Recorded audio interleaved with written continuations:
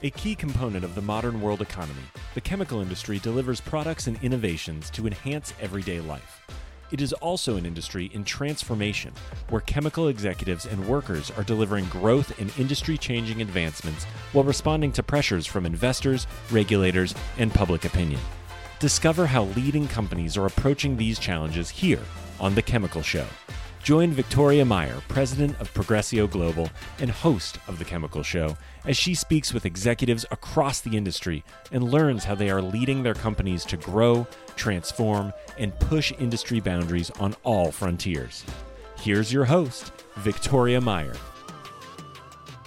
Hey, Chemical Show listeners, this is Victoria. Welcome back to another great episode. I'm doing a quick intro before we get to the main intro for the podcast today. First of all, we're approaching the end of 2023, and it's been a fabulous year. I would love to get your feedback. So you will see in the show notes a link to our listener survey. Please take a couple minutes, fill it out, and let us know how you found the podcast, what you think of the podcast, and what you would like to hear for next year.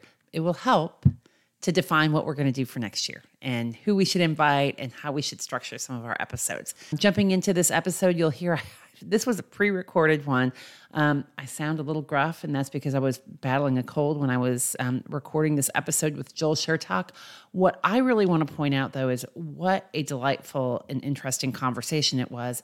Joel has 50 years of experience in the chemical industry. He is a wealth of knowledge. He has learned and forgotten more than most of us know, and he's really an expert in helping companies scale up innovations. We're going to hear a lot about that and also his point of view in terms of how the industry is changing. So sit back, stay tuned, and on to today's episode. Hi, this is Victoria Meyer. Welcome back to The Chemical Show. This week, I am speaking with Joel Shertok, who is the president of Process Industries Consultants. Joel has decades of experience in the chemical industry, helping companies in highly specialized biotechnology, chemical materials, and formulated product environments to implement process improvements and commercialize new manufacturing operations. Joel's seen a lot in his time in the chemical industry, and we're going to be talking about that today. So Joel, welcome to The Chemical Show. Thank you very much. I'm happy to be here. I'm excited to have you here. Joel, what's your origin story? What got you interested in chemicals and what brought you to where you are today? Well, that's pretty interesting. So it's 1966. I'm a junior in high school. And the question is, what do you want to do when you grow up? The typical coming of age question. And I was a pretty practical guy. I was not going to go to India and join a guru or something like that. So I said, what's a good way of making a living and doing something I enjoy? So I was good in physics. I was good in chemistry. I was good in bio. So there was lots of bandwidth there. I like chemistry a lot. And one day, browsing in the library of my high school, I found a book called So He Wanted to Be a Chemical Engineer. And I said, that looks rather interesting. So I leafed through it and I said, this is very interesting stuff. And then I found out that chemical engineers made a lot more money than chemists. And being a very pragmatic person, I said, chemical engineering it is. And by the time I got to June, July of my junior year, I said, okay, I am going to look for an engineering school and become a chemical engineer. And then as I got more into chemical engineering in engineering school, I said, to do anything really interesting, you've got to get a PhD. So I said, okay, I'm going to get my PhD, and went to Cooper Union for my bachelor's and Princeton for my PhD. And that's how I got to where I is now. That's awesome. Yeah, I think there's always this trigger moment that somehow gets you into where you are. And as you say, I think then and now, chemical engineers tend to make a little bit more money than chemists. So it's a path with an economic business case. It's about the only degree where you can get a good job with a bachelor's. Yeah. In most cases, you need a master's or a PhD, a bachelor's degree in engineering, and you'll do very well for yourself. Yeah. Awesome. So you've been in the industry now for, I don't know, I've got to do my math. Is it 40 plus years? 50 years. Wow, that's crazy. Crazy and awesome all at the same time. So you've seen a lot of change through your career. What do you see as the most striking differences between the chemical industry today versus where it was when you started your career? Uh, about three or four things. I think the most interesting thing is safety. When I started working for Union Carbide 75, safety was a consideration, but not the consideration. Things went on that today probably get you, if not fired, in serious trouble. In that era, Union Carbide had a big petrochemical plant in South Charleston, West Virginia. It was on an island in the middle of the Kawana River. And the fuming was so bad, people kept their headlights on during the day because you couldn't see otherwise. It was that Wow. thick. My first project was working with the cumene phenol plant in Puerto Rico. And we had to have samples of cumene hydroperoxide, which is the raw material, shipped up for analysis.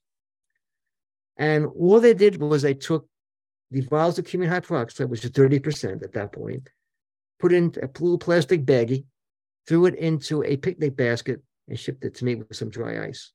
No Wow. MSDS sheet, no bill of lading, just shove it in, ship it up, and you got it. Yeah. Yeah. I think that safety aspect is a good one because we take it for granted in some ways now, right? That this is the way that the environmental consciousness, the personal safety, the recognition of hazards, but it's evolved, right? It's evolved tremendously in my career. And I know that it's obviously evolved in your career as well. MSDS sheets. What's an MSDS sheet? They didn't exist until 1980. Hmm. And lockout, tagout procedures in plants didn't exist.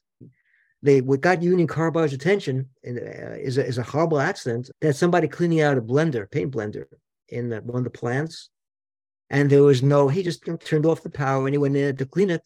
And the foreman came by and said, "Why is this thing shut off?" Jeez. And the guy was instantly killed, obviously. But that was before lockout, tagout. And today, my God, you didn't do that, you're gone. Yeah. Yeah. It's a fundamental these days. Yeah. So what else is different? So you mentioned safety as being maybe the most striking difference between then and now. What else do you see? I think the emphasis changed too. When I was in the beginning, chemical engineering was petrochemicals. All the chemical companies were involved in petrochemicals in one way, shape, or form. Now, the chemical engineering that I studied is a relic. It's all biomedical engineering, almost all of it. And almost all chemical engineering departments are now chemical and biomedical engineering. If you look at, for instance, I get Princeton's graduate school news every year. And really, none of the graduate students are doing what we consider classic chemical engineering. They're all doing some form of biology, biochem, biomedical. Emphasis has completely changed. And when I studied, everyone had Birdstor and Lightfoot, a little red book with transport phenomena. That was like the Bible. And I said to my grandson, "Oh, where's your Birdstor and Lightfoot?" He said, "Well, what's that?" Because you're not doing distillation, you're not doing Mayor's transfer anymore. So transport phenomena, as we studied it, doesn't really exist. Although that's interesting, Joel, because it still does exist. So obviously, I think there's an emphasis now on newer technologies. And I think we're going to talk a little bit later about green chemistries and how that's evolving. Yet, a big part of our chemical industry still relies on some of those traditional technologies, whether it be distillation, catalytic reactions, understanding fluid transfer, understanding heat transfer. That's not necessarily different. I do think that there's obviously more of a focus on green and bio innovations, but some of the core fundamentals aren't going away. But then, well, you still have legacy chemical plants. But I wonder what's going to look like in 10 years when today's graduates are veterans. Yeah. Interesting. I guess time will tell. Time always tells. Time will tell. So you started your career obviously working with some major corporations and you've evolved to really maybe more of an innovation and development focus as you go out and you consult with companies across the industry. Tell me maybe a little bit more about what you're doing today and what's the role that you bring in as you participate with these newer, younger companies? Well, as you pointed out, there's a lot of startups these days. Green tech is really big. It's being funded. So what you'll find now, which is another big change from when I went to school, is a lot of graduate students and a lot of professors, they're going out to found their own companies. They'll take their PhD thesis and they'll make it a basis of a company. When I went to school, a professor in industry was, outside of doing some consulting work during the summer, it didn't exist. They had no interest. Now, there's a lot of interest in starting your own company. What's driving that change from your perspective? A whole bunch of reasons. Universities at some point began to lose their funding. The era of throwing dollars at schools came to an end. And they said, geez, where can we get a cash stream from? And I said, wait a second, we've got all these patents that our professors have generated over the years. Let's monetize them. So suddenly industry went into these universities and said, hey, let's see your patent portfolio. Let's see what you got. And since the professors were the experts, naturally, they were engaged by these companies to begin to commercialize their intellectual property. That made professors in industry a lot more acceptable. Basically, broke the glass, so to speak. Now, professors go out and form their own companies, or the graduate students form their own companies, and they become an entity. They go out, they raise their own funds, all the seed rounds, ABC, and it's not that rare. Almost every professor at some point is running a company on the side. Yeah. And it seems like there's just more money available, more venture capital available to make it feasible. It comes and it goes, like anything else in the world. I think biotech now is being squeezed. There's not as much money as there was, say, a year ago. Yeah. But green tech, plenty of money. Everyone's into green tech. So most of my startups are green tech. They're doing very innovative technology in the green tech area. Yeah. So when you're working with these companies, and I know you do a lot of work around, it sounds, if anybody can hear the background noise that's going on, there's like a construction project or something going on, and yet there's not anyway. But I know that you're going in and you're doing a lot around process improvements and helping companies commercialize operations. What are the biggest challenges that you see that new startup companies are facing in the industry today? To a certain extent, it's lack of perspective, which makes sense. These are graduate students who have not been in the industry. It's professors who may not be as experienced in industry as somebody like me who's been around. They have a glassware process. And it's good. It's a glassware process. And they make grams of something. And so say more about what you mean. They have a glassware process. Okay, so they'll have a process. It'll be beakers and test tubes and Buchner funnels. It's basically a laboratory process using laboratory type instruments. And they'll make 10, 20 grams of processed product X, whatever that happens to be. Yeah. Challenge is, and they're aware of that, is how now do I make pounds? And how now do I make hundreds of pounds to begin to make this profitable? And of course, that's the expertise I supply. Is that, okay, things that you can do in a beaker are not things you can do in a stirred reactor. Your heat transfer is going to be much different. Your stirring is going to be much different. You can't use the Buchner funnel to do your solids recovery. But that's fine because there are analogs in the industry that correspond to what the person is doing in glassware. But they're not one-to-one. That's why scale-up is such a challenge and such an interesting thing, is as you scale, your relationships break down. It's highly nonlinear. So going to pounds is one set of challenges. Going to hundreds of pounds is yet another challenge. Each step up, your scale-up equations change. Yeah. And then getting to millions of pounds, which is where it needs to be commercially viable. And then you have waste to worry about, and you have heat transfer to worry about. And how am I going to heat this? Am I going to steam? Am I going to use hot oil? It's what you'd expect. And what's more, when you're running a process, you're running it continuously. You're not starting it up and shutting it down. And now you're building up impurities. And you don't see those impurities in glassware because you're not running it long enough. Oh, that could be, and you can be in for a big surprise.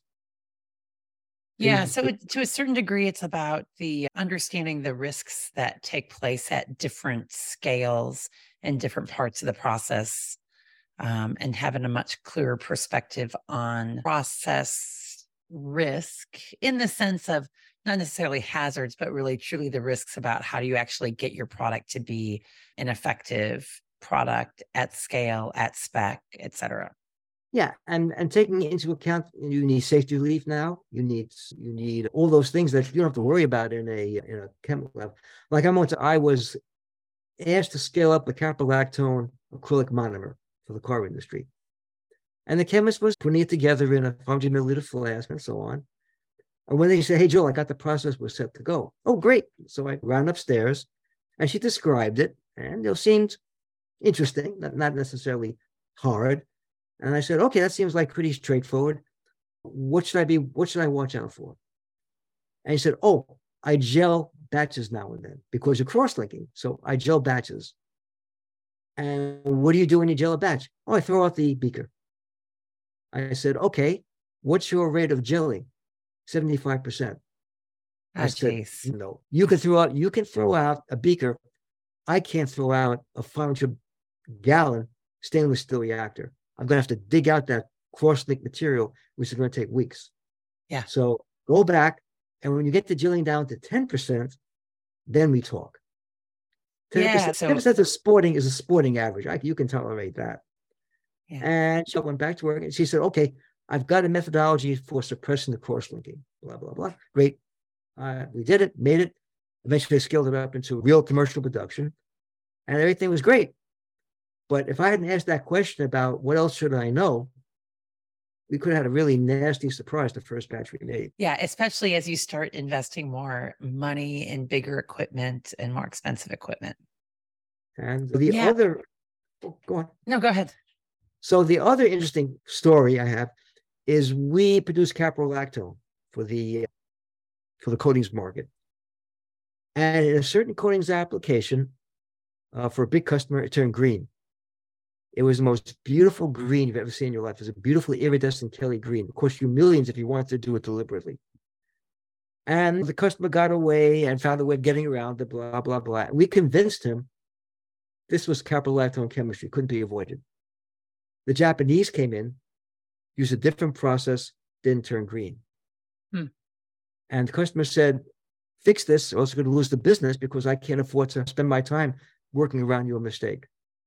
So we had an absolute crash program to stop this coloration. And in the lab, I found that if you treated the caprolactone with 30% hydrogen peroxide, you cure the problem. Now, this is in a 500 milliliter beaker, right? Yeah. My boss said, great, we're going to commercialize it. I want you down in Greenville. I want you down in South Charleston tomorrow to commercialize this process. How much? 10,000 gallons.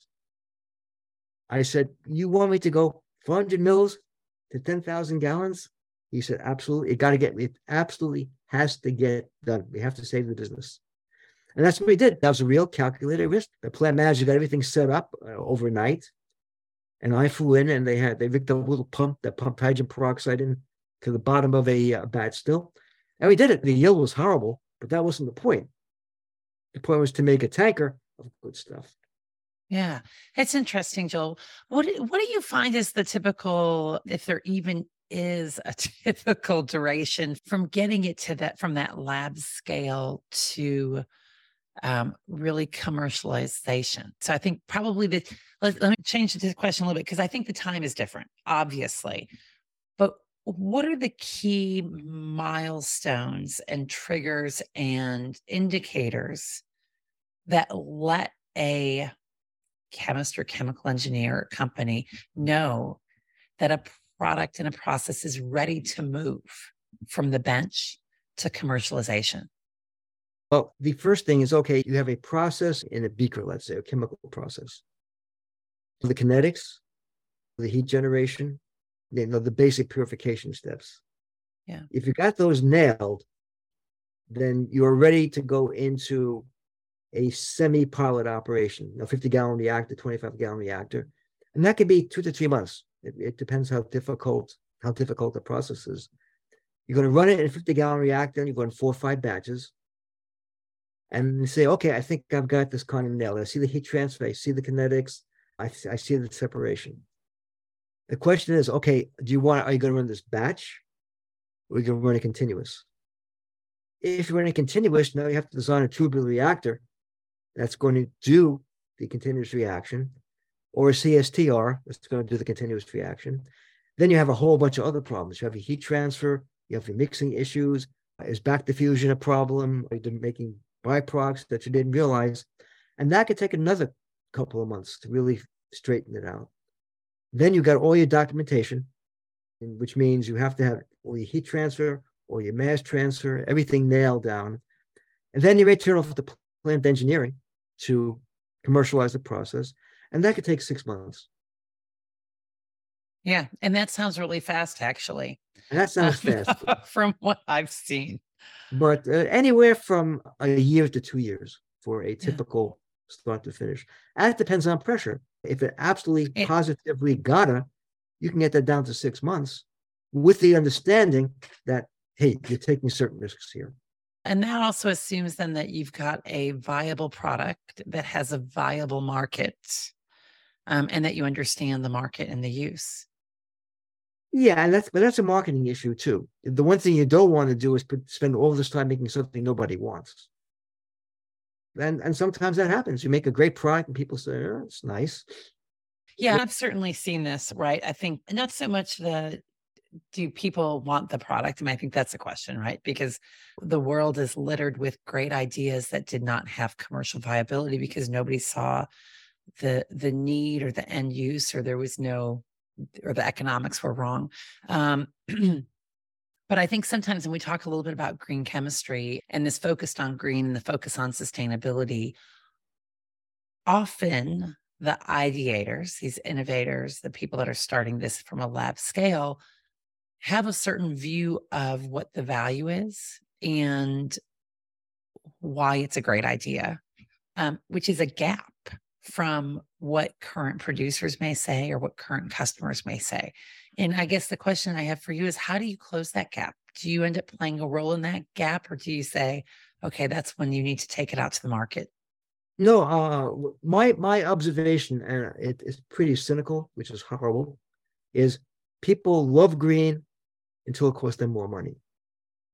And then they don't love green so much. I worked for a company, they were a pioneer, an absolute pioneer in green chemistry, long before it was fashionable. And people walk in, hey, we got green stuff. This is green, it's sustainable. Really, that's wonderful. Oh, it costs a nickel more a pound?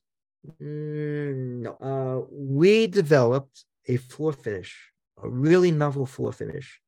Didn't contain zinc or calcium. All the curing was done by surfactants. Really a great advance. It gave you 4 times the performance of a standard floor finish. Of course, twice as much. Yeah. You do the calculation, means you're getting twice the value, right? 4 times the use, twice the cost, twice. And customers could not get their arms around that. They absolutely could not get their arms. They hear twice as expensive, and they shut down. But you get 4 times the use. I don't know. At the end of the day, somebody has to pay for it. And There's if no the such end thing as user privilege. doesn't see the value, because at the end of the day, it's all about what I talk sometimes about the field of dreams, right? There is the field of dreams. If you build it, they will come. Maybe. But you have to show the value You for those always consumers. have to tell because what's in it for you. Like it or not, there's self-interest there.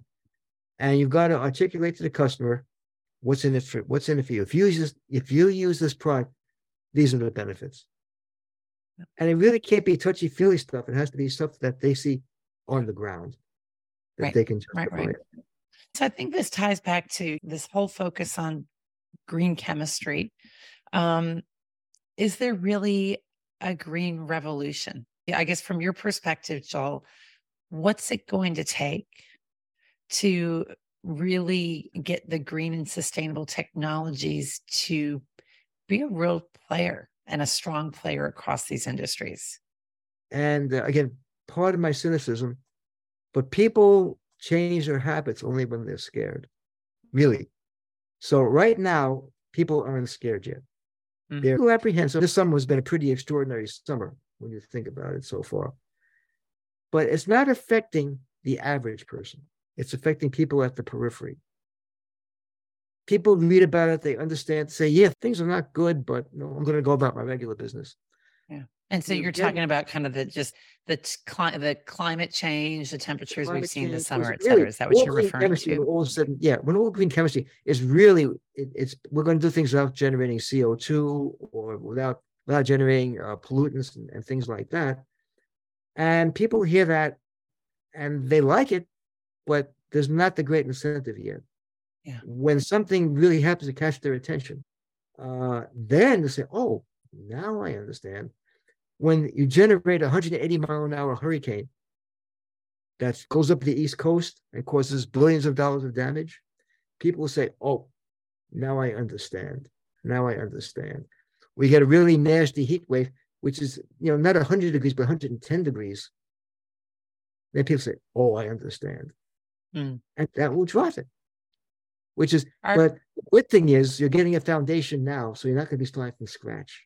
Are people willing to change their behaviors? Because at the end of the day, I think a lot of this is around behavioral change and personal expectations. So I think I am a personal believer that we've seen these hurricanes in the past. This is not the first time we've seen extreme weather events. It's an issue because we've built in places we shouldn't have built. Absolutely.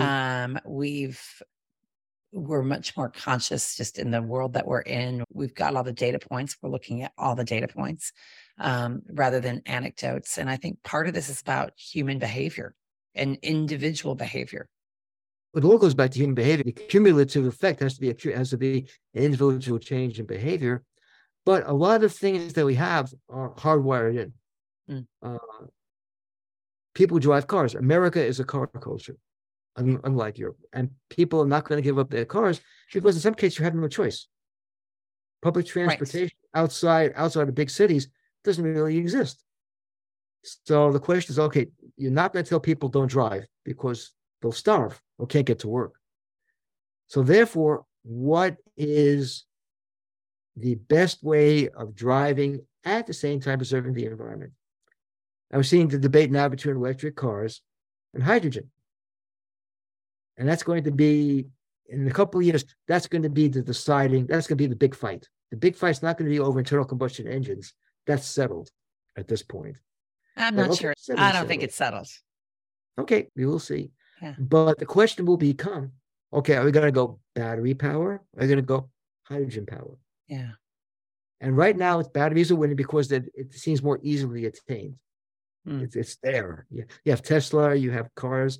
Hydrogen is, people think Hindenburg, oh, it's explosive. It's a different distribution chain. But someone's got to sit down and say, okay, if we have a battery culture, this is our entire system, not just the car, but the mining of the rare earths and the pollution that comes from there. Okay, now you have hydrogen. Now you have to split water into hydrogen oxygen that requires a lot of electricity. Oh, we'll do sustainability. How? Right. Where? I think that's exactly right. I think the challenge is that it's easy to say something else is different, so that EVs or hydrogen or whatever are different and better. And yet they also have some very significant environmental impacts. Absolutely. That I don't think people have come to grips with yet. And I think we're in denial about that. Time will tell. My take is, you can't make A go to B without C. I mean, just anytime you do something, just like people talk about fusion power as this panacea in the future. And I'll bet you good money that when they finally develop commercial fusion power, they'll say, oh no, we didn't see this coming. There's a side effect. Oh no. Yeah. Got it. Yeah. I guess that's the human nature, right? We have blinders on as to the side effects. Well, sometimes not even aware. When the internal combustion engine became endemic in the 1920s, people said, no more horse manure. Hooray. Really, the car was an answer to the horse manure problem. All of a sudden, if you read the literature, they did a study in London about 1890, and they said, God, if this keeps up, London will be 10 feet high in horse manure. Just projecting, where things were going to go. So this is a great panacea. Oh, we got a car, no more horses, no more oats, no more this, no more that. Guess what? 50 years later, 60 years later, whoops, there's another oops. There's a different consequence. There's always an oops. So, Joel, how do let's bring this back to commercialization of new technologies.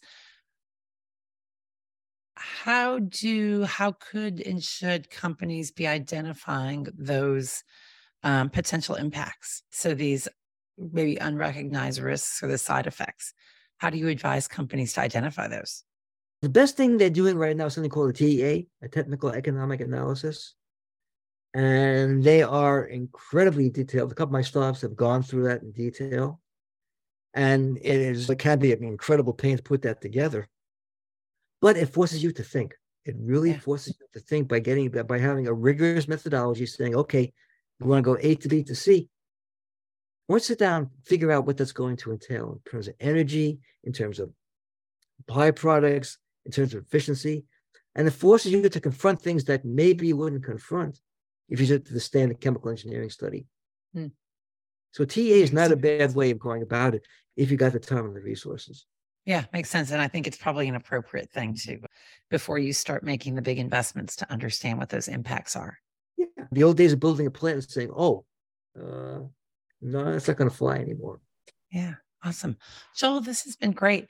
What's next? What should we be looking for on the horizon? You've been in the industry for 50 years now. What's your prediction, maybe for the next 10 years or the next 50 years? I think it's pretty clear we're going to be seeing a convergence of chemical engineering and biology. I think that's going to be the next thing. We've pretty much kicked the standard catalysts as much as we can kick them. So now the next phase is, okay, you can genetically engineer bacteria to make enzymes. You can genetically engineer bacteria to make a whole wonderful bunch of products. Yeah. So the old days of taking petrochemicals and throwing them through a catalytic reactor and make something, I think that's going to be the next victim. And the kings of the chemical industry are going to be those schools and those people who can take biology and chemical engineering and put them together. Yeah. And I've got several of my stops who are doing just that. Makes sense. And I think it fits with this green revolution. It's a conversion of trends. And you can see the schools now are not, as I said, not producing the old traditional chemical engineer. They're producing biochemical engineers. Interesting. All right. We'll see where it takes us next decade and more. Well, it's like Yogi Berra said, it's difficult to make predictions about the future. That's right. That's right. The crystal ball is very only cloudy. So good. It's very cloudy. Absolutely. Joel, thank you for joining us today on the Chemical Show. Enjoyed our conversation. And thanks everyone for joining us today. Keep listening, keep following, keep sharing, and we will talk to you again soon. Thank you much. We've come to the end of today's podcast. We hope you enjoyed your time with us and want to learn more. Simply visit thechemicalshow.com for additional information and helpful resources. Join us again next time here on The Chemical Show with Victoria Meyer.